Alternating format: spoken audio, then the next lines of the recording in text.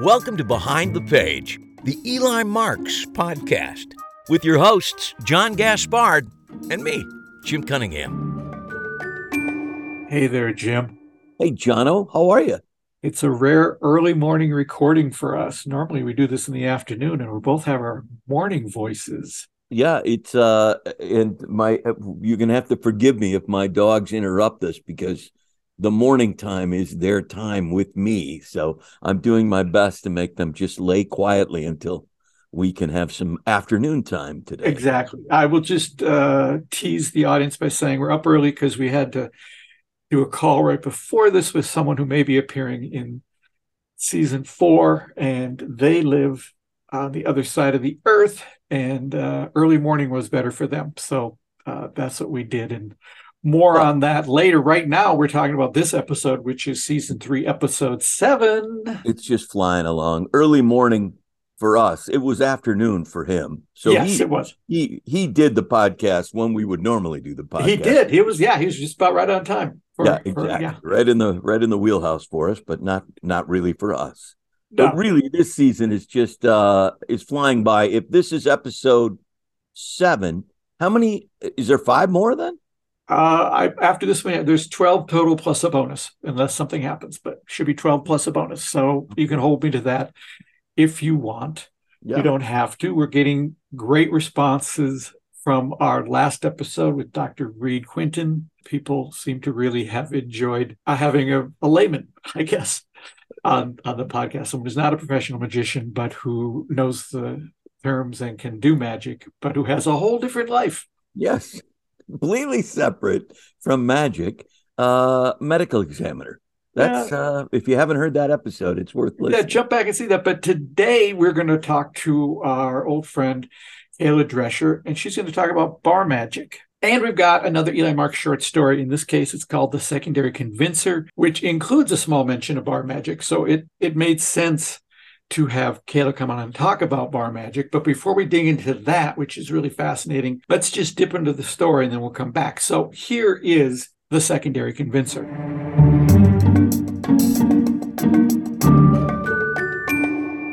The Secondary Convincer. I'm sorry, were you doing a magic trick or something? I'd like to say this was the first time I'd ever received that response to a performance, but I'd be lying. There were just the two of us hanging out at the bar, him seated in front of it, me working behind it. And since I was holding a deck of cards, I had made the foolish assumption that I was, in fact, doing a trick. No, I'm just goofing around, I lied. Practicing, I guess. I thought briefly about that old adage. If a tree falls on a magician in a forest doing a trick, and the only other person there isn't paying attention, was it actually a trick? Okay, I know that isn't truly an old adage, but it probably should be. The customer picked up his drink and noticed a playing card stuck to the bottom of the glass. He peeled it off. Is this part of the trick? Well, not anymore, I said. I took the card from him and, still in practice mode, tried a couple of moves, finally making the card seem to disappear. The effect was pretty clunky. Perhaps practicing wasn't such a bad idea. I wish you could make me disappear just as easily, he said, before taking another long sip from his drink. My lone customer sitting at the bar, Mark Kelly, had recently become something of a regular. For reasons I didn't completely understand, the watering hole had started attracting police types. Kelly wasn't strictly in law enforcement, but considered himself law enforcement adjacent. He was a former cop who was now a freelance investigator for big insurance companies. He may have been in shape during his cop days, but they were long behind him now. He was beefy, headed toward burly, with a round face and big, doughy hands. Even though it was cool in the bar, he always looked a little moist. I imagined his cholesterol numbers and blood pressure figures were nothing to write home about. Kelly glanced at his watch, downed the rest of his drink, and pushed the glass toward me. More of the same, please. You keep looking at your watch. I set down the deck of cards and picked up the glass. Are you supposed to be somewhere? He shook his head. In 35 minutes, I have to call my client and give him some bad news. He has to make a $350,000 payout. Yikes, I said. Yikes in spades, Kelly replied. He's not going to be happy about it. Despite their marketing, which may suggest otherwise, insurance companies don't like writing out checks, regardless of the size. In fact, I get the sense this particular client would prefer to not even own a checkbook. I placed the new drink in front of him and he took a quick sip. This is not the kind of news anyone likes to receive or deliver, and I have this sick feeling he may be inclined to blame the messenger. I know I would. So, needless to say, I'm not looking forward to calling in my report. At least you don't have to do it in person, I offered. A small blessing, he said with a sigh. The thing is, I've done my due diligence. In my heart, I know the claimant did something sneaky. I just can't prove it. That's a common issue with magic tricks as well, I said. I attempted a quick one-handed cut with a deck of cards. Yes, more practice was definitely in my future. Sometimes there's a point in a trick where the audience knows you did something sneaky. They can sense it. They just don't know exactly what it was. Yup, that's what I'm up against. This guy did something. I just don't know what it was.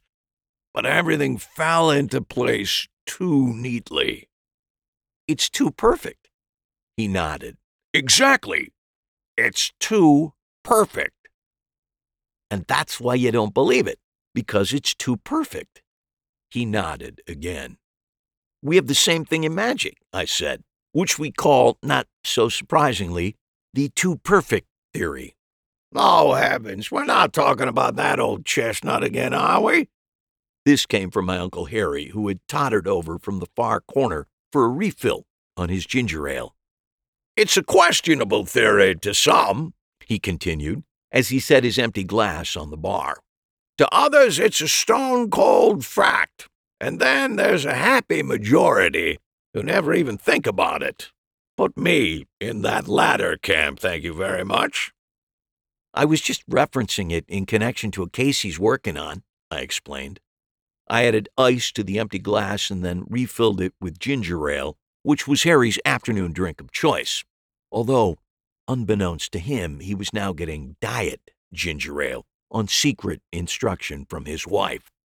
Mercifully, Harry hadn't appeared to recognize the difference.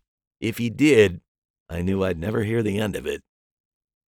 So, what's too perfect about this case you're working on? Harry said, as he pulled himself up on a stool. Or is it all terribly hush-hush and on a need-to-know basis? Kelly shook his head. It's been in all the papers and all over the internet. I mean, when you discover you own artwork painted by Adolf Hitler, people tend to sit up and take notice. I set Harry's glass in front of him on the bar, but he was too caught up in this new twist to even notice. I hadn't heard anything about this, he said. Sounds fascinating. Tell me more. The case Mark Kelly outlined for us over the next few minutes had caused a small sensation when it broke. A local art dealer, the TR Gallery, had been bequeathed a number of old paintings and a sizable financial contribution by a recently deceased wealthy patron. The bequest came with one proviso. The gallery needed to produce a special exhibition featuring all the pieces in the collection. This they had dutifully done, only to discover, via an eagle-eyed and knowledgeable patron, that one of the pieces was likely the work of the infamous former German chancellor. Experts were summoned, tests were performed, and it quickly became evident the painting was, in fact, authentic. The gallery was showing a picture brushed by Adolf Hitler himself. Once the legitimacy of the painting had been established by the experts, Kelly continued, the owner did a smart thing, PR-wise. He declared the gallery would never sell the painting. Instead, Once this exhibition was closed, they would warehouse the piece, preserving it, but keeping it from the public eye. It would be available for academic study, but the gallery would not profit from it in any manner. Smart move, I agreed. Right, Kelly said with a shake of his head. Then, for good measure, he went ahead and insured it for $350,000. Harry raised an eyebrow at this information. Is it worth $350,000? Undoubtedly to someone, Kelly said. Of course, the gallery owner doesn't want to be the fellow who sells it, because then that's how his gallery is labeled forever. The place that sells Hitler paintings. Not good for their brand, I would imagine, Harry mumbled. Not good for anyone's brand, I agreed. But it never came to that, did it? Kelly shook his head. Before the exhibition closed, a couple of fanatics broke into the gallery one night and destroyed the painting. And now the gallery owner is due a check for $350,000? Well, he thinks he is, Kelly said. Me? I'm not so sure. How do you mean destroyed? Harry asked. He clearly had lost interest in his refreshed ginger ale. I slid a coaster under the glass, which had begun to perspire as much as Kelly. Do you know what the burglars actually did? We know exactly what they did, because they videotaped it and posted it online. Kelly pulled out his phone as he continued. Ironically, the video itself has gotten close to 350,000 hits so far. He made a couple of quick swipes across the face of the phone and then turned it toward us. The video was silent, but the actions spoke for themselves. It began on what I assumed was the Hitler painting, a pleasant watercolor of a simple pastoral scene. A masked figure entered the shot and removed the framed artwork from the wall. He, or she, the mask and a bulky jumpsuit made identification impossible, then carefully removed the painting from its frame. The frame was tossed aside as the camera followed the burglar across the dark gallery toward a table where a paper shredder had been set up. The burglar switched on the machine and carefully fed the small painting into the slot on the top of the device. The camera panned down as the shredded pieces of the canvas formed a small pile on the floor. The masked burglar then removed a bottle from their pocket and poured the contents on the pile. Then they lit a match and tossed it on the floor. The small shredded heap burst into an immediate blaze, sending a spray of flames a couple feet into the air. The camera held on the burning mound for several moments and then suddenly went black. Mark Kelly spun the screen around, shut off the app, and returned the phone to his pocket. Before you ask, yes, we did tests on the video and the ashes, he said. It's not a deepfake. There are no edits in the video. What you see is what happened, and the remains, the ashes, are consistent with a canvas from that era. Interesting, I said. I looked over at Harry, who was stroking his beard. I was pretty sure his train of thought was heading in the same direction as mine. So, from the gallery owner's perspective, this event, the break-in, the shredding, the burning, was the best thing that could have happened, right? Kelly nodded. Absolutely. He's no longer stigmatized for owning the painting, yet he also is now the happy recipient of a check for $350,000. Or will be after I make that call. Of course, Harry offered. If he's the unscrupulous type and the painting hadn't actually been destroyed, he could go ahead and sell it on the black market and make an additional $350,000 or more without the stigma of being the guy who sells Hitler paintings. He sure could, Kelly said. Harry sat quietly for a few moments and then looked down at the bar. He seemed surprised to see his glass of ginger ale in front of him. He looked up at me. Well, to begin with, that's an odd thing, isn't it? That secondary convincer, I mean? I nodded. That's the first thing I thought of. The secondary what? Kelly said. The convincer, I explained. It's a term we use in magic. It's the steps you add during a magic trick to remove from the audience's mind all the different ways the trick could have been done. You're closing doors to possible solutions as you perform the illusion, Harry added. Exactly.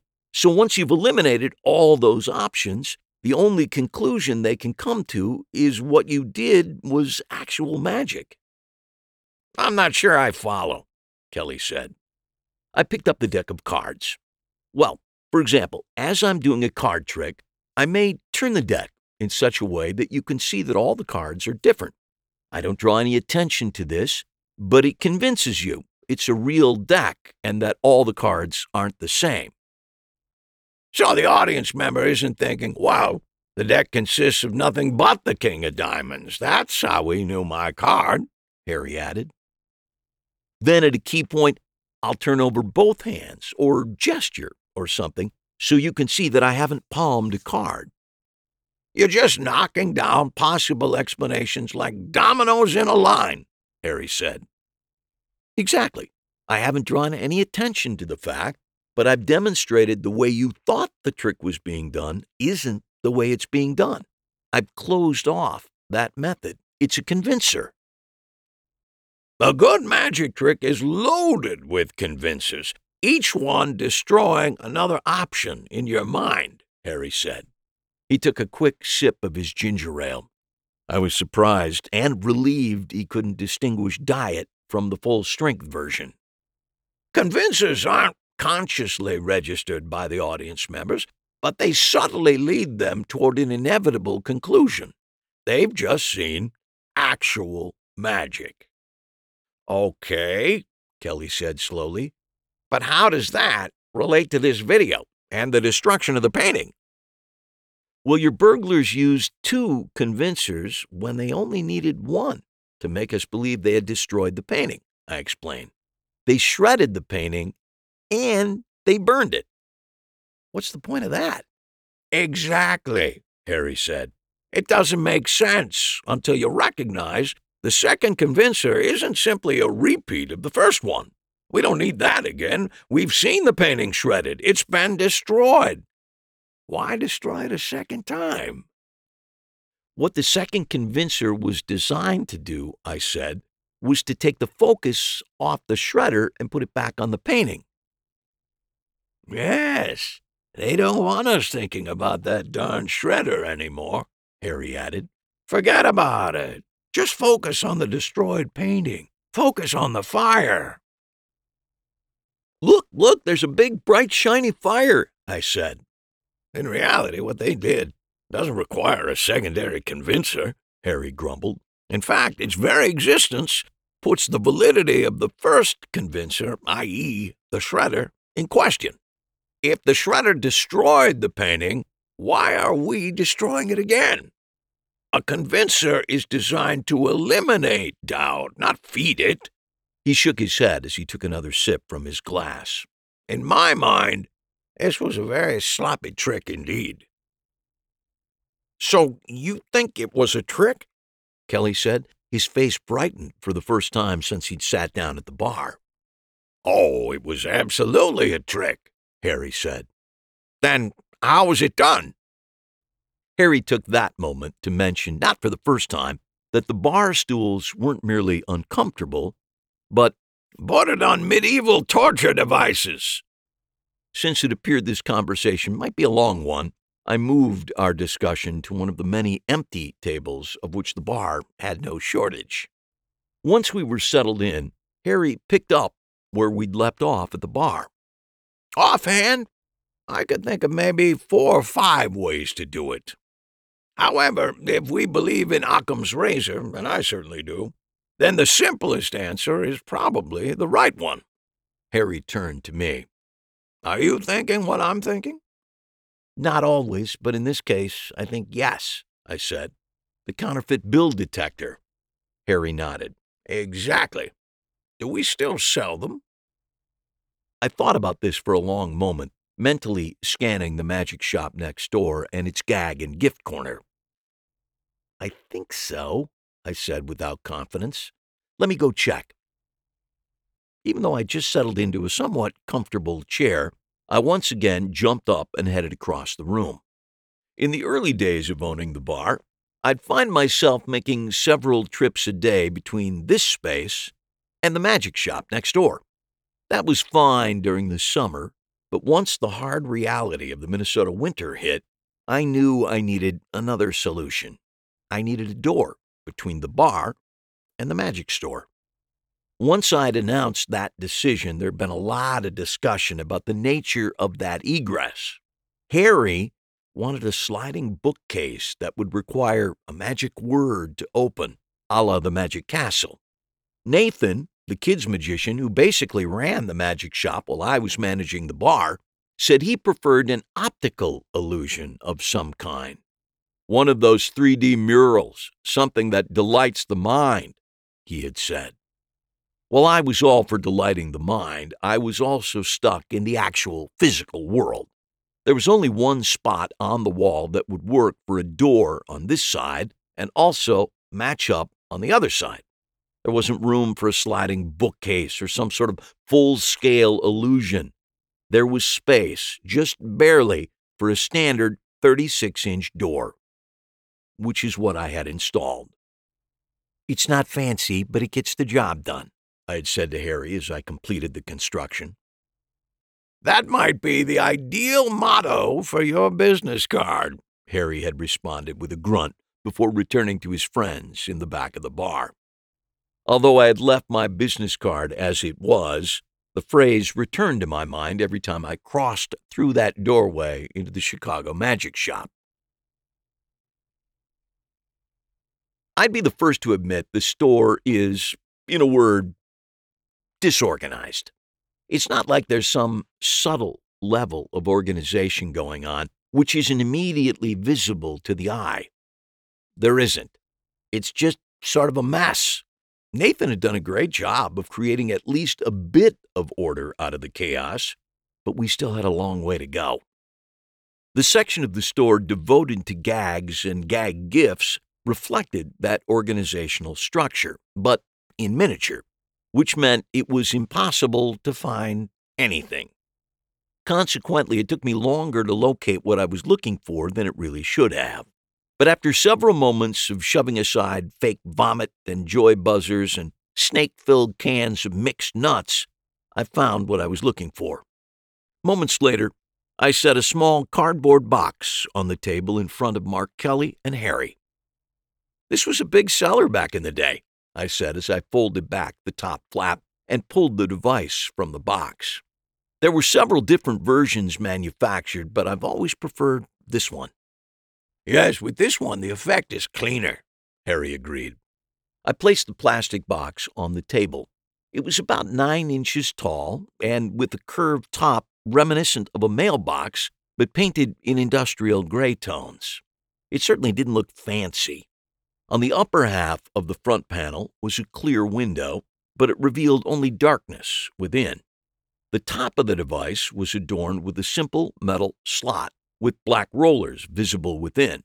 The words "Counterfeit Bill Detector" were stenciled in small letters across the front. "What's it do?" Kelly said as he peered at it doubtfully. I could tell he was wondering how this plastic tchotchke was related to his pending phone call. "We used them all the time in the shop when I was a kid," I explained. "When someone would want to buy something using a $20 bill. Or higher," Harry added. "A rare occurrence, but yes. Since the advent of credit cards, we rarely see cash anymore these days. Have you got a 20 I can use?" Kelly seemed surprised at the request, but a moment later he had pulled a bill from his wallet. I took the 20 and pretended to examine it closely. We'd say something about how there'd been a lot of counterfeit bills being passed in the area recently, and so we'd gotten this counterfeit bill detector. We'd explain that it was designed to identify fakes, and then we'd take their 20 and insert it in the top. As I said this, I inserted Kelly's 20 into the slot on the top of the device. A small motor immediately kicked in and pulled the bill into the box. Two things then happened simultaneously. First, there was a slight shredding sound, At the same time, through the small window on the front, we could see the shredded pieces of the bill as they dropped down out of sight. These elements, the motor pulling the bill into the device, the shredding sound effect, and the apparent torn pieces floating past the viewing window, all combined to create a very realistic effect. It really looked and sounded like his $20 bill had been neatly shredded by the device. Mark Kelly chuckled. I'm sure that panicked a few people. It always got a great reaction, Harry agreed. One guy almost took a swing at me once, so I quickly showed him how the trick was done. That sounded like a cue to me. I spun the device around and popped open a small hatch on the back. The unharmed $20 bill lay safely within the compartment. I pulled it out and held it up for inspection. And you think something similar happened with the Hitler painting? Kelly said as he took the small machine and examined it more closely. I handed him the bill and he ran it through a second time. I would not be surprised, Harry said. And given what it probably cost to modify a paper shredder to safely pull off that effect, I would also not be surprised if your gallery owner has it squirreled away somewhere. It would be quite the creation, and he doesn't strike me as the type to destroy a piece like that willy-nilly. Kelly set the device back on the table. Now I understand the need for the, what did you call it? The secondary convincer, I said. It absolutely focused our attention on those ashes and away from the shredder, he said. As intended, Harry said. Kelly glanced at his watch. Well, I've got to make my phone call now. Thanks, guys. You've just made a multinational insurance conglomerate very happy. That's all we ever wanted in life, I said. Mission accomplished, Harry added. Kelly pulled his phone from his pocket and began to dial as he headed toward the door. I slid the device back into its box and stood up as well. Eli, can you grab me a refill while you're up? Harry asked as he held out his now empty glass. Sure thing. And, Eli? I spun around. What? This time, can you make it a real ginger ale? Not that watered-down diet nonsense? Even at his advanced age, I realized I was rarely going to be able to get anything past Eli Marks. Are you performing or practicing? I looked up to see Mark Kelly standing in front of me. Until a few moments ago, I had thought I was the only one in the bar. With me, it's sometimes hard to tell the difference, I said. What can I get you? He waved this away. No time. On my way to a meeting, he said. I just wanted to stop by and thank you and your uncle for your help on that painting thing. The Hitler painting? That's the one, he said with a grin. You both were absolutely right. I turned in my report, the company leaned on the police, and one search warrant later, they uncovered the modified shredder. Harry was right. The gallery owner couldn't bear to toss it out. It was a work of art. Kelly shrugged. Or else he's just lazy, or stupid, or both. But they found the shredder, they found the original painting, and he confessed to having staged the whole thing. Fraud charges are pending. Your client has to be happy about that. Who knows? He's in insurance. How happy can he ever hope to be? I laughed. I'll let Harry know that you stopped by. One other thing, Kelly said as he gestured toward the wall behind me. Is there any chance I can buy that off of you? I turned. He was pointing at the counterfeit bill detector, which I'd placed next to the cash register. I'd left it there after our earlier meeting. It was easier than going to the trouble of walking next door and finding a place for it on that messy gag gift shelf. As a memento? I suggested. Something like that. Here, why don't you take it on the house, I said as I grabbed the small machine and handed it to him across the bar. As it turns out, people who use cash to buy drinks don't find this thing as funny as you might think. Go figure. Thanks. He hefted the box in his hand as he headed toward the door. With nothing else to do and no one to talk to, I did what I should have been doing for the past hour. I picked up my deck of cards and began to practice. As expected, it was slow going. Improvements, when they came, were at best incremental.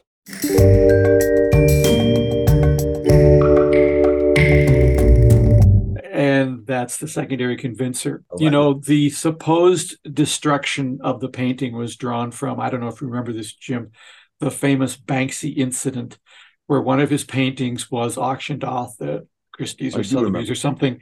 And the moment they said sold, there was this whirring sound from the frame, and the image that Banksy created slid down into the base of the frame and then came out as shredded pieces. The ultimate Banksy joke. You know, you buy my artwork, and the moment you do that, it's destroyed.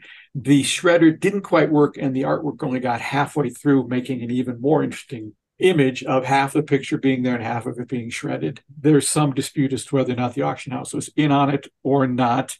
If I can find anything, I'll put something in the show notes, because it's just such a funny Banksy idea to do that. And then when I saw that, I immediately thought of a gag gift that I bought years ago. I don't know, Jim, if you've seen them as well. It's supposed to be a counterfeit bill checker, and you take a 20 and you put it in the top, and then you can see a little window, it shreds.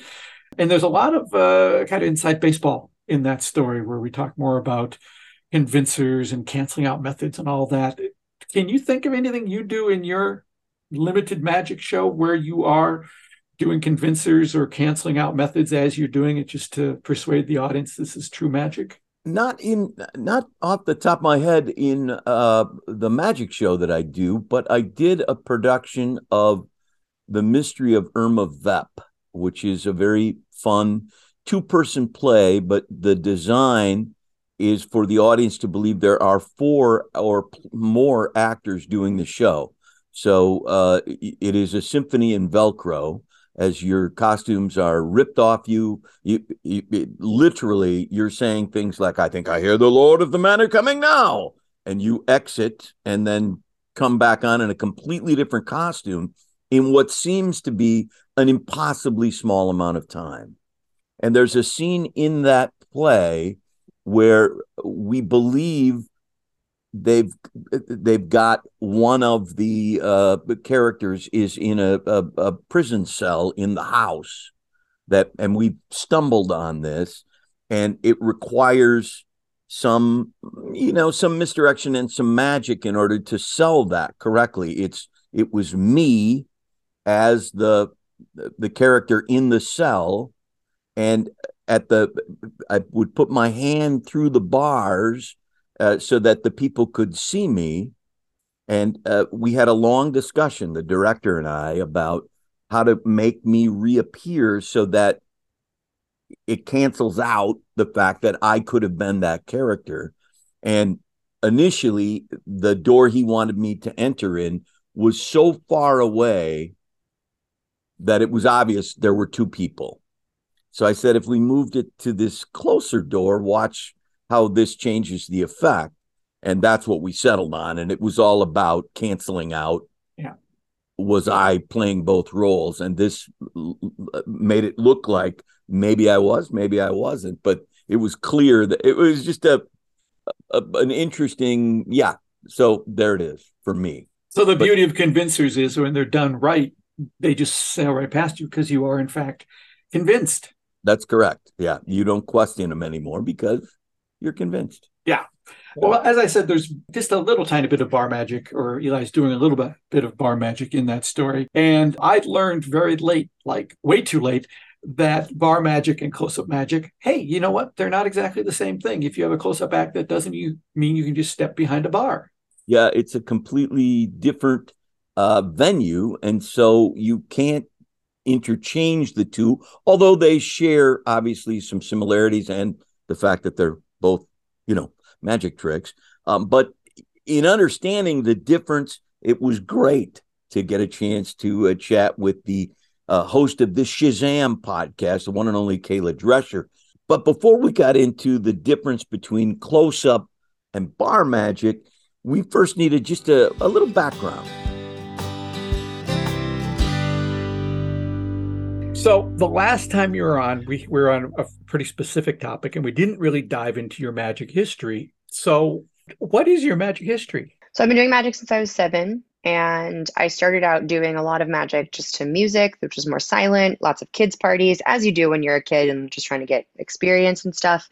And then I quit magic to go to college because I had no interest in really doing it. I just kind of was, still around magic, going to conventions or stuff, but didn't have any interest in performing it myself. But then after I graduated college and got like a real person job, said no, and dove pretty quickly into just spending a year trying to almost relearn magic as a professional now, because taking 4 years off and then still being at the same level, if not slightly behind, that I was when I was like 17, 18 years old. Right. I had to take the year and just really beef up skill and get experience and all of that. And that's when I got I got a job as a bartender and was doing magic from behind the bar. So that's really where I learned how to cut my teeth and develop how I perform with my personality and all that jazz. And so I've been doing bar magic since 2012. And now, although mostly what I do is more parlor stuff, more private events, corporate things, I do still perform bar magic, mainly just at magic venues like the Chicago Magic Lounge or the Magic Castle. But it's an expertise of mine, I guess, if you want to like label it as an expertise. It's for sure something that I know a lot about, have a lot of opinions on, and really, really, really love. One thing I didn't know about you in doing the modicum of research that I do is that you won the Search for the Next Great Magician event on the Today Show from David Copperfield. I had no idea that even existed. What was that? What was that experience like? That was a really well-timed experience for like my own self-esteem, because that was about 8 or 9 months into that year I was talking about, where I was like, how do I do magic as a professional? What does this look like? My skill level is so far behind. And I had been playing with this trick at the bar using bottle caps, and had kind of noticed that with a certain move in magic, I really didn't like it. I thought it was really awkward, and every version I had seen, I was like, that just doesn't look like if I could actually change color of a coin, like change it from a silver coin to a copper coin, I would never do it that way. That would just not be how my hands moved, and that feels weird. And I'd started playing with bottle caps and noticed these properties of how bottle caps are made just naturally, and like how they work really well with magic, and had developed this thing. And a buddy of mine in Boston, where I was living at the time, was like, hey, I'm submitting for this contest. You should do it too. And I did. And I just happened to get a call from them that was like, hey, can you change a couple things and send us a video, and like we'll go from there. And I did. And they were like, great. You free on Monday? Because we're going to have you come down. And so, yeah, I submitted for it and went down. And it was very early in the morning. So I really don't remember very many of the details, to be honest, because it was only about a half a cup of coffee in, and I was exhausted, but performed live on national television and won this contest. Got to go out to Vegas and spend some time with Copperfield, see the show, get a tour of the museum. And it was just really cool to, one, see the museum, obviously, because that's like just magic history. And it was a crazy, crazy, amazing experience. Get to spend some time with him and like just have some just people conversations, which was cool. Not so much about magic or anything, but just like, let's talk about food, let's talk about life, just that. But I think the idea of, like, I didn't really know how to use that to my advantage business wise. A friend of mine was like, oh, here are some quotes from the segment that you should put on your website.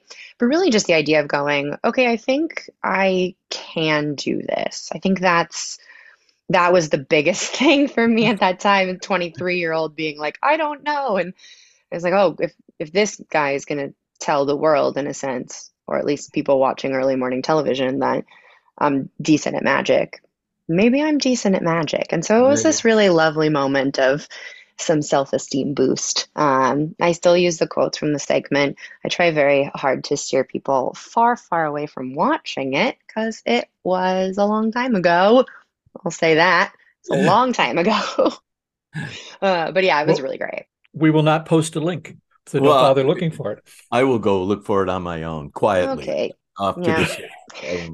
Let's talk about this, because you've been in highly produced magic shows like the Champions of Magic.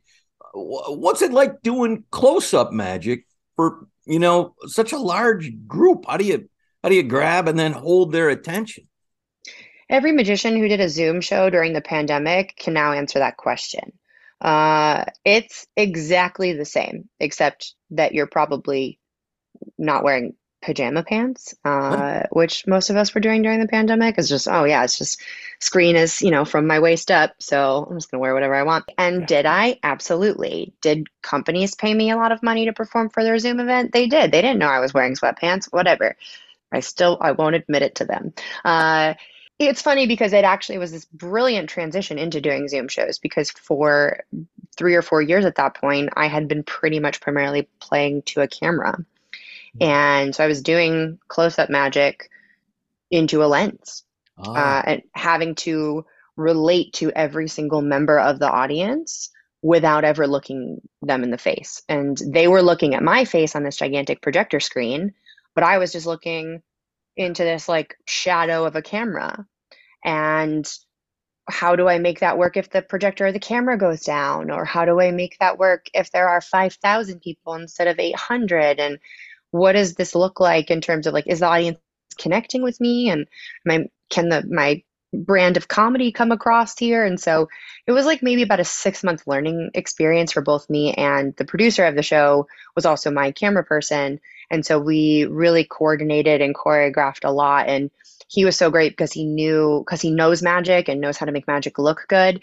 If something went wrong, he could easily just move the camera to the left an inch. And so the audience wouldn't see the thing that went wrong, stuff like that. So I had a lot of backup in those moments, but it was really a cool experience to learn. And it does prepare you for Zoom shows. If you watch a Zoom magician and they're kind of doing magic here, you realize that they're looking at their own face as opposed to if they're looking at the camera. It's such a difference. All of a sudden they're actually feels like they're making eye contact with you.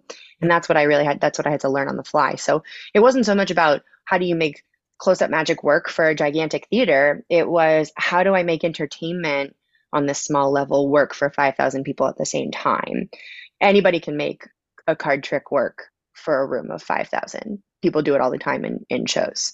The question is, can you be equally as entertaining if it were 2 people or 5,000 people? And most people, the answer is no. We just happen to really hyper focus on that. Mm-hmm. And I wish more people cared about it in that way. I think most magicians want to care more about the actual magic and the impact of the magic as opposed to the relationship between the magician and the audience.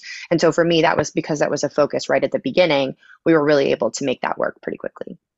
This is a theme that's come up quite a bit this season, is that relationship. We had Dr. Larry Haas on a couple episodes ago, and we were talking about a conversation we'd had last season with Michael Close about his style of restaurant magic versus Eugene Berger's style.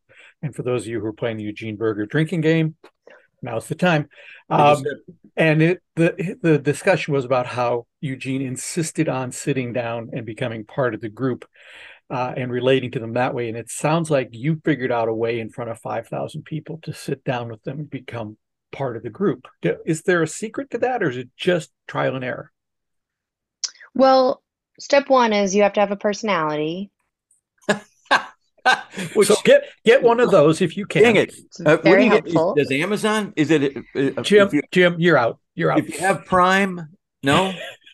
Okay. Yeah, but it's not on Prime. You can order it through Amazon, but the company is in a different country, very far away. You said you were. All right, fine. It does help. I like to joke about it, but it is very beneficial when you actually have something entertaining to offer that's not the props or it's not the magic. And Eugene certainly has that, or had that. Michael certainly has that. And so when you have an actual personality, it makes relating to and talking to your audience significantly easier. Because then if you don't want to be funny, you don't have to. But if you want to be funny, that being funny is much easier if you actually have a point of view in the world. But magic is way more entertaining if you actually are person first. Mm-hmm. And that's often hard to do. So step 1, get a personality. Step 2, you have to understand how people work, and like how a lot of people work is it needs to feel like a conversation. A lot of people value eye contact. Some people don't value eye contact, but love the idea that eye contact gives you a connection. So although you might not want to actually make eye contact, at least the idea of somebody looking at your face is helpful. They know that you're actually listening or paying attention or caring. And so when I'm talking to the audience, I need to be looking at their faces. So especially with the cameras, like if you looked at the projector screen and you would look at my face, it would feel like I was looking at your face too. And there was nothing in between us. There weren't other people. There wasn't like a blur. There wasn't an out of focus. There wasn't a disconnect. It looked like you and I were the only people in the room. And that, I think, is what added that level of connection between me and the audience. And it's the same with restaurants. It's the same with any show is I ask always if I can have my house lights at a low glow so that I can actually see their faces. If I can't see their faces, it's much harder for me to understand if the show's going over well because I don't know if they're reacting. But if I can see their faces and I can have a genuine connection or make a comment about something somebody's doing, whatever it is a huge benefit. So yes, it is very much that idea of, quote, sitting down with them at the table, but doing it in then the way that works for me. Eugene could actually sit down with them.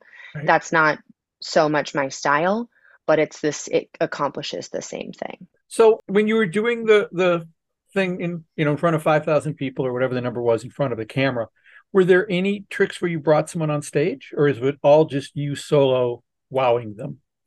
Yeah, so there were times I was in the audience doing magic, actually in the audience. A lot of times that was you would watch me and the person. Often it was a kid. You would watch me and the kid do something, and then something silly would happen, and then I would look right at the camera, very much in that like Jim Halpert in The Office kind of way, where it's just like, a little bit of a wink to the rest of you in this moment. Back to the kid. And yeah, if people came up on stage, same deal as me and that person would be having a moment, and then I would look out into the camera or to the audience itself and go from there. So it is a balance. You do have to kind of go back and forth. But yeah, there are plenty of times where I was calling people up on stage, which was great. Well, let me ask you this, because we talked to Matt King, I don't know how many episodes ago. And in the course of that, he explained that during his first 5 minutes on stage while he's doing his rope trick, he is picking out who's going to be on stage for the rest of his show. Do you have that luxury, or are you just kind of diving and hoping you get the right one? Oh, when you're in a theater of 1,500 to 5,000 people, no, that doesn't exist. There's no luxury. I did have earlier on in the tour, I did have our amazing stage manager would go out and find kids in the audience that were of a certain general age range, like older than 5, less than 13, and would put marks on the floor so that because as I'm walking through, I often couldn't see even the people that were right next to me.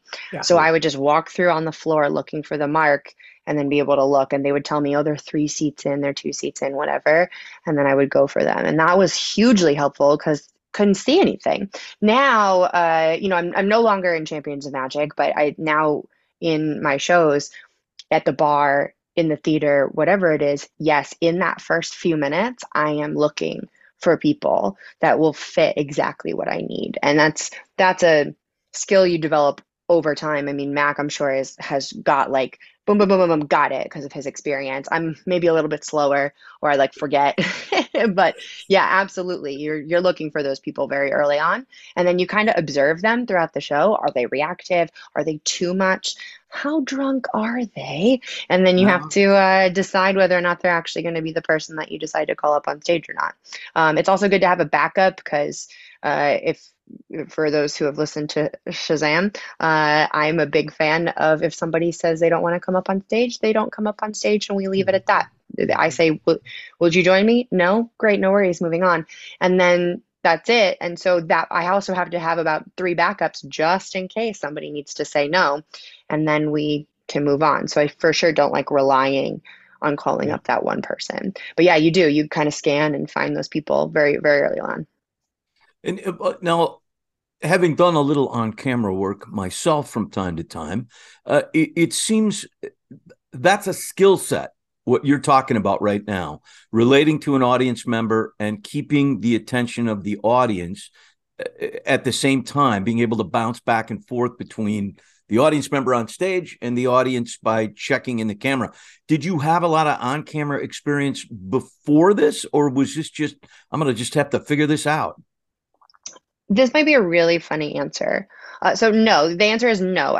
I don't have very much on-camera experience. I have primarily been the only kind of performer I've ever been is a magician. Like I danced or I did some theater or some improv classes, sketch writing classes. But no, I'm not an on-camera. I'm not an actor. Nothing. It's just been magic. I did train in other stuff to like get better, but magic has been it. The thing that I attribute a lot of that knowledge to is from basically the age of 3 years old. My dad and I would watch Victor Borga. Mm. And Wow. if you go back, and I tell everybody to just go watch Victor Borga because it is timeless, it's classy, the comedy is strong, it's creative and unique and very, very personality driven. But the thing that was always brilliant about him is that when it was time to listen to the piano, he would sit at the piano and his shoulder would be facing the audience. And when it was time to laugh, he would turn and his face would face the audience. And even while he was playing, if he wanted to tell a joke, he would turn his shoulders and face towards the audience. And it was like this cue that the audience didn't understand that was, you're going to be laughing now. And then they would laugh, and then he would turn his shoulder again, and he would play the piano. And that is something I didn't even realize was in my head until I started doing it and was like, what am I doing? And then I realized, oh, it's just instead of a piano, it's a camera. That's literally the only difference. That's just so great. What a right? that's great. Yeah. I will put in the show notes some links to Victor Borger with this caveat. Do not go to those links yet, because if you do, you won't come back. Do it after the show, because otherwise you're going to go down a Victor Borger rabbit hole that your family will have to bring you food. Yeah, exactly. It's such an incredible performer who is sadly not as well known today as he should be. But I think this may be the first time Mr. Borges' name has been mentioned on this podcast. Yeah, but the fact that you learned that trick from him just says what a smart performer you are, because you recognized what he was doing, even if it was subconsciously, and then you did the thing that that is my favorite thing when you get an idea like that is, what's my version of that? How do I make that work for me?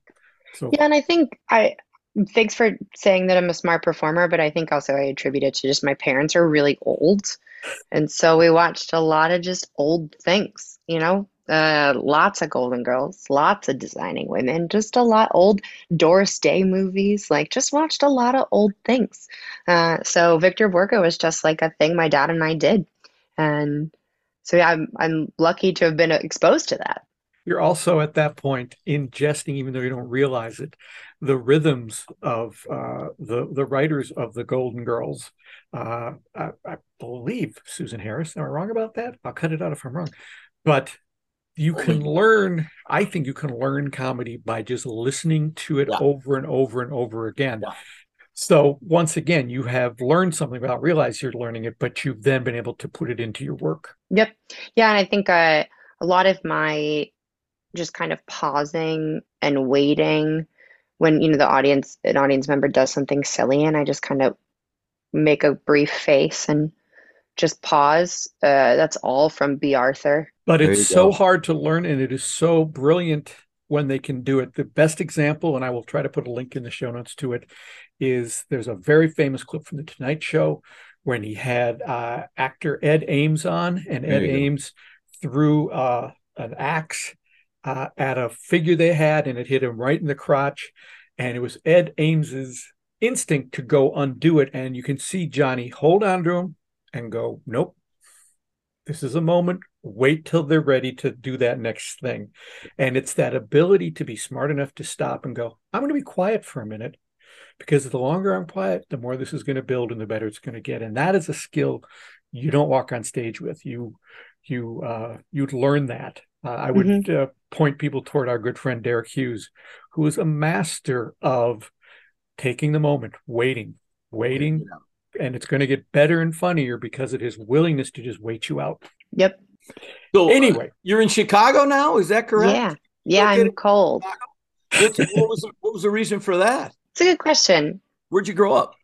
Well, I grew up in Connecticut, and then I've kind of been bouncing all over since college. So I lived in Boston for a minute, and then I briefly was in Vegas, and then I've been in LA for the last 8 or 9 years. And after the pandemic and the lockdown and stuff, I think just like a lot shifted in both me and my partner Harrison's industries. Harrison is an actor and a comedian, and just a lot kind of changed. And I had come out to Chicago for 3 months last winter to do a residency at the Chicago Magic Lounge, a place I've been a whole bunch and love, and it's just wonderful. And so I was lucky enough that they said yes to me doing my hour-long show every Wednesday, and that's a 3-month-long contract. So I was here January through the end of March. And it's the best time to be in Chicago, isn't it? I made a choice. All right. It happened. We don't judge. No, we're talking here from Minneapolis, St. Paul. Don't judge. Yeah. We can't throw stones. Yeah, this is a place where not only can it rain and snow, but it can do it at the same time. So we know what you're up against. Yeah, it's interesting. So yeah, I did that. And then at the end of my time here, we both were like, I don't know, this place is pretty great. We should investigate. So we started investigating, and some good friends helped us out, kind of like steering us in different directions. And then in September, we are official Illinois residents. So it's been pretty great. Yeah. Well, I love Chicago. Okay. So we could talk to you all day, but we need to focus on one topic because that's what podcasting's all about. Sure. The story that our listeners have heard this episode has at the beginning and the end just a little bit of Eli practicing some bar magic, because at this point in the Eli Marks timeline, he owns a bar next to his magic store. And in addition to having a little stage area for his other magician friends to perform, he's trying to work up some bar magic. It doesn't go particularly well for him in that story. And I will be honest, as with all other things that I do, I did just a modicum of research, in this case, none, and was surprised to hear someone say not so long ago, no. Bar magic, that's not the same thing as close-up magic. They're two entirely different things. And I went, oh, okay. I need to learn more about that. Yeah. And that's why you're here. So you've already told us how you got started doing that. What is the difference between close-up magic and bar magic? Well, I think a lot of people, you're not the first person to think it's the same. Can you do close-up magic at a bar? Sure, totally.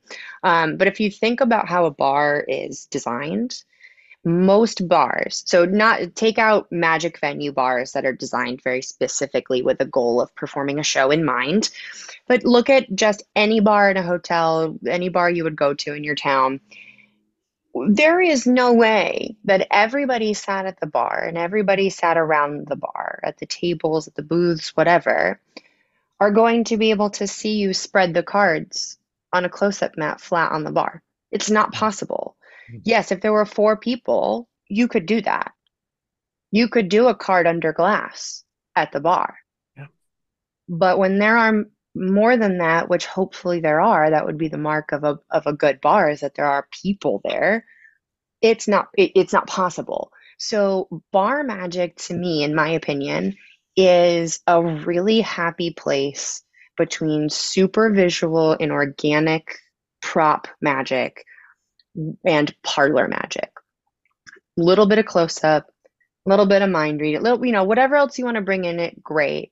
But it really is about making sure that it's highly interactive, that it, this kind of magic per minute or laughs per minute kind of concept. Although I don't really measure it, but I know that we go. You have to go because people are drinking, people are socializing, it's noisy. There could be music. There's people coming in that don't know what's going on. That when you're doing the show, you have to keep their attention.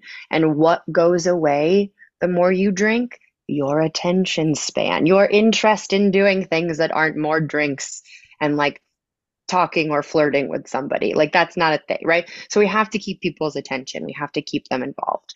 And the bar is a place where you have to take all the magic that you would put on a surface and bring it up to be visual for everybody that sat there, to be the more people you can involve, the better. So to me, bar magic is that happy medium between like close up and parlor with very interactive and organic stuff. And when you talk about organic props, you're talking about using stuff that would be close at hand at a bar. Not a crystal tube full of silks, but rather a shaker with lemons and limes. I'm so glad that you brought up a crystal tube full of silks because I was like, all right, what's the funniest prop that I could bring up right now? And you just nailed it. So well done. Yeah, that's weird, right? However, what if that crystal tube instead was like, I don't know, a paper towel tube with a hole cut out of it and you're doing it with cocktail napkins. Like you can easily replace the magic-y props that you get at the shop and make it feel like it came from the space. You have every fruit right there. You have cups that are opaque, which is like half of what magic is, top cups and balls. You've got them right there. They're metal tins that you can make drinks out of and you could do magic with. There's just so much right in front of you that why not just use what exists? And it takes a little bit of creative thinking, of course, but overall, I think it's really easy to kind of just shift some old hat magic and make it work for the bar. If it came from a magic shop, chances are likely it's not going to fit in the space. It's going to feel like you bought it and came into the space with it. But if instead you're being like, hey, can I borrow that? Are you done with your drink? Can I borrow that glass? Then you do something with that glass. That's a miracle now because they were just drinking out of it. So you do something with that glass, they're going to freak out. And that just makes it way more interesting to people who are sitting there. When you started out doing bar magic, what did you realize pretty quickly that you were doing wrong? All of it. All of 100%. Okay. I don't believe that for a second. Oh, yeah. I mean, that's half the battle with magic, isn't it? It's like you do everything wrong for quite some time. Then slowly you start to do things right. Well, I was bartending and then also doing a show. So the first thing I did wrong was not care about the drinks that people wanted to order and just wanted to do magic. And so people would be waiting way too long to order a drink and I didn't care. And so I got in a lot of trouble, as you should. They didn't hire me to perform. They hired me to make cocktails or open beers or whatever. So that was number one. But in terms of the show, I also tried the close-up route.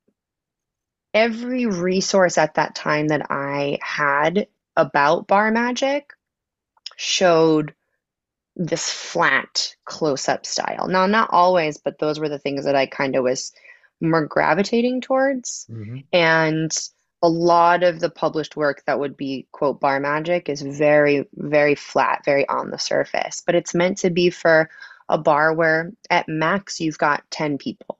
And you're probably only doing a show for like 5 of those people at a time, and then going to the other 5 people and doing a different show for them. So that's a very different thing. And that's not where I was working. I was working at a yacht club. I was working at a Marriott. And so these were places where there would be 150 people that just came out of the wedding in the ballroom. They'd come to our bar and I'd have to make them all drinks. And I'd be like, all right, people, shut up. Here's a show. So I definitely made that mistake for a while.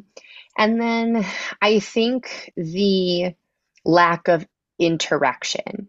It was very much just like trying to perform magic, but people are shouting things at you all the time.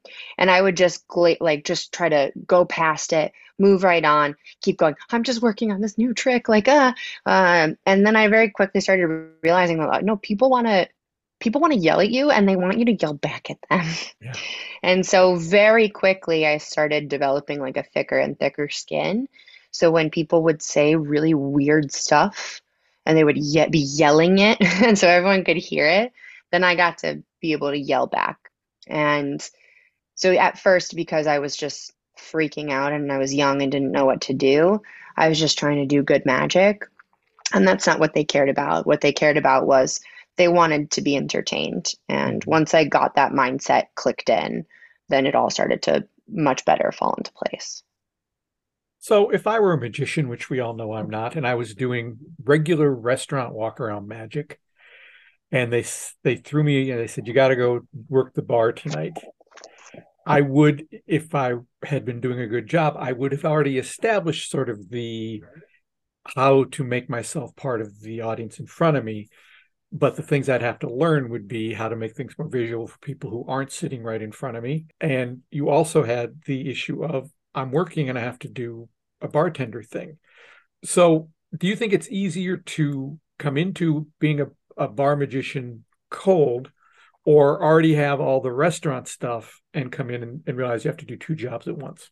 I think it's beneficial for every person to work in some sort of service job, especially then if you want to entertain within that service industry. So if you want to be a restaurant magician, if you want to be a bar magician, at some point you should get a job as a server or a bartender, because that's when you get to learn how a restaurant operates. So when I was a kid and I would do restaurants, I would get in the server's way and it wasn't really a cohesive work experience for anybody. And I didn't understand what was the goal. My goal was to perform magic, but I didn't understand the goal of the people coming in was to eat. And I just happened to be there, you know? Right. And so when you start to realize that, when you're like, oh, okay, I'm now, because I'm the bartender, the goal is they want to order drinks and I want to make money. So we're going to work together by them ordering more drinks and me making them quickly. I make more money for the bar, for myself, etc. Now I add in this entertainment thing and we make even more. So everybody's goals are happening. And then I could communicate, like if there was another bartender working, I could communicate really easily with them. One, because we worked together, but two, because I understood the language that exists between bartenders. So even in the very first time I performed at the Magic Castle, I remember, walking behind the bartender, going behind you, and then keep going behind you. And they were like, no magician has ever said that here. What's happening? And then they're like, have you bartended? Like, oh yeah, I know, I have. And that all of a suddenly we were much more on the same page with each other. Suddenly there was a much better mutual respect between performer and bartender, because I understood what they were doing and where they were coming from and could communicate if something needed to happen. So I think it's much easier if you, at least at some point, work behind a bar. And I also just think it's a lot easier to get a job performing bar magic if you're a bartender. To go into a bar and be like, I would like to stand behind your bar with no safety certification, no experience standing behind a bar or understanding how bars work, and I want to do card tricks. Chances are the restaurant owner is going to be like, please go home. We don't know. Hell no. But if you get a job as a bartender and also happen to be doing magic when everybody's gotten their drinks, now you're interesting. Now it's going to be much better. And you also understand, okay, I will have to put away the magic for a second. It's getting busy. It's fine. But then when it starts to die down, you get to perform. Yeah, the restaurant owner is going to love you. So that's much easier. So yeah, I tend to say, unless you have an in with someone who owns a restaurant and you can negotiate that pretty quickly, I think it's just a lot easier to learn how to make drinks, work behind the bar, and do magic that way. And it's a good go-to skill to have. Hey, I'm a bartender. Never hurts to have that. Have you learned stuff doing bar magic that not necessarily an effect, or I'm not looking for that necessarily, but just some principles maybe that you learned in bar magic that would be applicable to your other magic? Yeah. So number one, you always have to understand the people you're performing for, what is their goal of being here today? So is their goal to eat and drink? Is it to socialize with their friends? Is it to celebrate someone's birthday or a holiday? Is it to watch a magic show? It's often not to watch a magic show. It's often that is merely a cool atmospheric thing that comes your way. Is it a corporate, company party that you're pretty obligated to be at? Is it a networking event you don't want to be at, but it's going to get your company more money. You have to really understand their goals. And it took me a while to wrap my head around the fact that like, oh, the people who are coming here, their goal is not to watch a show, it's to eat and drink and then go to sleep in their hotel room. And it just happens to be there's a level of entertainment. It was rare. I mean, it happened, but it was rare. People would come in and be like, "Hey, I hear there's a magic show here." I'd be like, "Yeah, sit, eat, drink. I'll do a show in a little bit." But it was very rare that their goal was to actually watch magic, and it was something else. And then how do I work magic into their goal? And so that was something that doing bar magic really taught me, which is very helpful for corporate, for private parties, etc., because you assist in the goal of the event. And that's great. So if the goal of the event is to celebrate the year, the company did great, let's have a great time. That's an awesome goal. And I can for sure, with no extra effort, go right into it. It also means that like choosing material changed, because then I would do a lot less material with their drinks, or, I'm not doing any sort of fork or spoon bending when you're at the bar, because people are eating with those things. So I don't want to do that. I don't want to touch the things that they're about to eat. That was always important, but it took me a second to really fully grasp that concept. So it does, that was a really, really good one. So I think that's important, is to really fully understand the goals. But then for me, I think the biggest thing was, like I said, just about gaining a thicker skin, just about being able to, it's really rare that something's going to get thrown my way and it's really going to throw me off. Which means most of it is entertaining. Most of it is very fun, where people says, someone will say something really dumb, and then I get to just respond to it and make it a running joke throughout the show or whatever it is. Like, that's really fun. And then other times it's seemingly very negative, and it ends up in the moment it's really frustrating. Like, the best example I can give you is not too long ago, there was someone at the bar at the Chicago Magic Lounge. This is very rare, but it occasionally happens where someone's very combative, but in a bad way. And so he at one point called me a bitch, and just lots of just really weird stuff. But because that stuff, again, it doesn't really phase me in the moment. I had to take a little break, and I was like, all right, I'm gonna have a juice and just sit in the back for 5 minutes. But during the show, you're like, okay, you in therapy, buddy? What's going on? And you just have fun with it. And then the audience is very much on your side, because you're not immediately hating life, and because you're like, oh God, okay, time for you to sit down, consider think about your actions. And do you see this bucket of money? You will be putting a lot of it in there at the end. Okay, great. And so you can make it work, and the audience loves you for it. But if I didn't have the experience of actually cutting my teeth at a proper bar, like an actual bar that is not a magic venue, I would not have been able to handle the stuff that gets thrown at you. So I'm really thankful for my experience performing for actual drunk wedding guests, parties, people who have come from out of town and are on vacation with their families, whatever it is, because those people did not expect to see magic and are drunk and are they are giving you whatever comes to the top of their brain. And being able to handle that is such a skill. Again, thinking about someone like Derek Hughes, Mac King, these guys can handle whatever gets thrown their way. Mm-hmm. And that is all just experience. And so my experience points were getting to do bar magic. And so I'm really thankful for that. Is there, as you look back on it, is there a favorite memory you have from doing bar magic? Or just a moment that stands out where you go, oh, that's one for the record books? So I was working, yes, I was working at the Marriott in North Boston, and I was a server on this particular night. I would kind of bounce back and forth between being a bartender and a server at this place. And so one of the bartenders was working.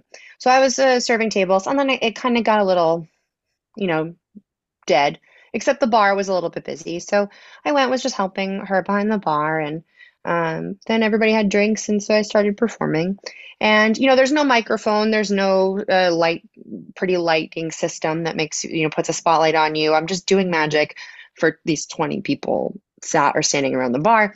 And as I'm performing, I feel something fall into my apron, and I kind of I let it go for a second because I'm in the middle of something, but then I look just in a moment of downtime and I look and there's just a wallet that doesn't belong to me. And I'm looking like, what the hell? And I look at the other bartender and she just smiles and gives me this really good wink and is like, seat 9. And I was like, did you just steal that guy's wallet? What? And then over the course of like the next 5 minutes, suddenly I had a phone.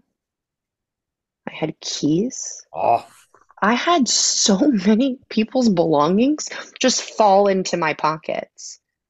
And so then throughout the course of the show, and now because as a bartender, you're invisible, right? No one knows that you're there. If you're cleaning up people's dishes and drinks and stuff, chances are if they're talking to somebody, they turn back, the things are just gone. They never even saw you there. You are properly invisible. So she just started taking people's stuff. And then I would be like, okay, and this was your card, the 7 of diamonds. Great, awesome. And then I would, from a towel, just produce a wallet and be like, and whose wallet is this? Oh, Steven, is this your wallet? Okay, great, here you go. And people could not handle this. It was great. And it would happen throughout like the course of 20 minutes is I would just keep producing phones and keys of, oh, Steven, your wallet again, come on. Like just insane stuff. And it was, again, because we had developed a rapport between me and the other staff and because I was, working there, but then also doing these shows and then also like splitting some of the tips from the shows, etc., is that because we had this mutual respect for each other, she really wanted to be in on stuff. And so this just became a thing. We would do this every once in a while. So I would feel something drop into my pocket and be like, all right, she's at it again. This is great. But that first day was like, oh, this is glorious. It's just so good. Boy, I'm surprised that no one was arrested that night with all the things being stolen from the drunken bar patrons. It's a great story, though. I hope none of those bar patrons listen to this podcast because for them, that was a miracle. And I hate to pull the rug out of anybody who has experienced a miracle because that's just so much fun. And really, if you haven't, John, and I assume you have because I know you, if you haven't put some Victor Borga maybe the Ed Ames clip from the Johnny Carson show in the show notes, we really should. We got him. And as I believe I warned people when I went to get clips for Victor Borga down a rabbit hole, Jim has said this show should be called Rabbit Hole because I'm so glad she brought him up. And it is, we've said this again and again, the reason magicians are so interesting is that they have such a smart way of looking at things, and to have taken what Victor Borga does, and as our friend Joe Calloway say, ask yourself, what's my version of that?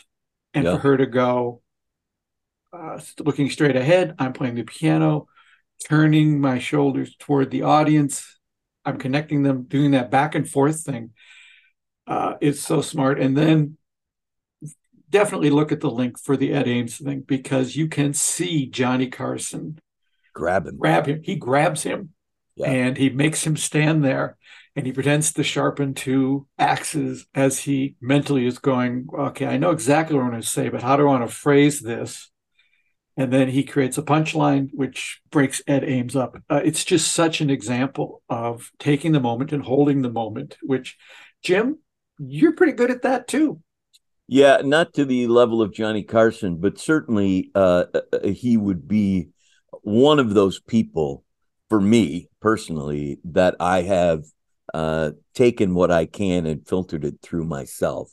And I think I got that idea from Laurence Olivier, who said, steal from everybody. Yeah.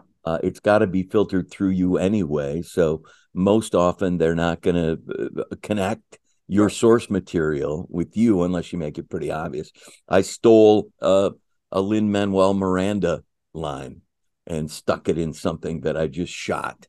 And I think maybe my kids might be the only person to go, was there Lin-Manuel? Do you want to tell us what that line was? In Hamilton, there's a moment where George Washington is asking him to be a part of the new government. And Lin-Manuel Miranda is saying, do you want me to run the State Department or the Treasury? And Washington doesn't respond. And he says it again. Do you want me to run the State Department or the Treasury? And the president says, the Treasury. And Lin-Manuel Miranda goes, let's go. It was that simple.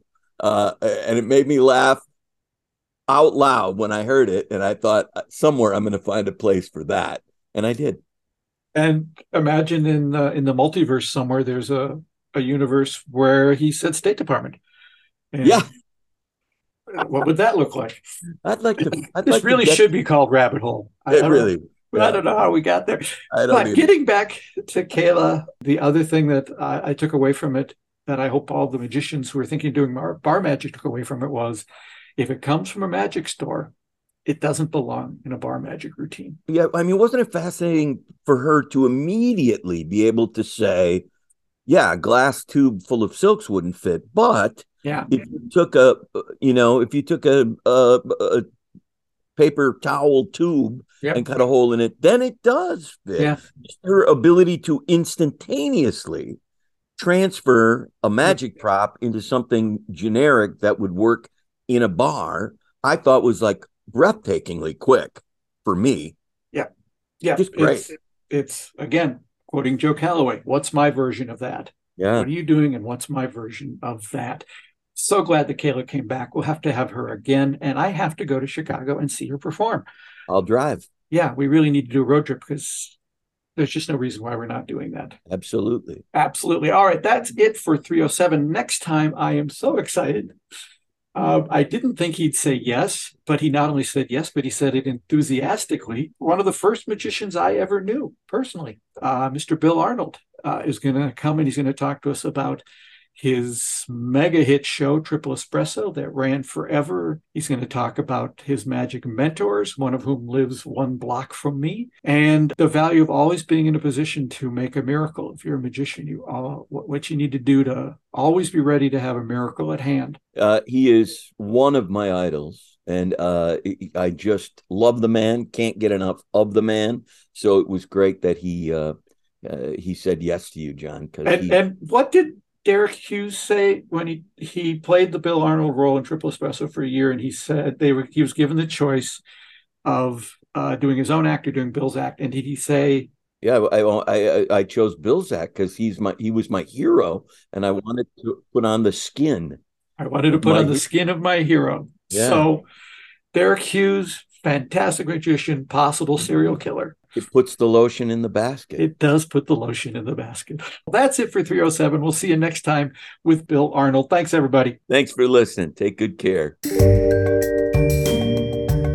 This has been Behind the Page, the Eli Marks podcast, with your hosts, John Gaspard and Jim Cunningham. Produced by Albertsbridge Books at Grass Lake Studios. Find this podcast and all the books in the Eli Marks series at elimarksmysteries.com. That's ELIMARKS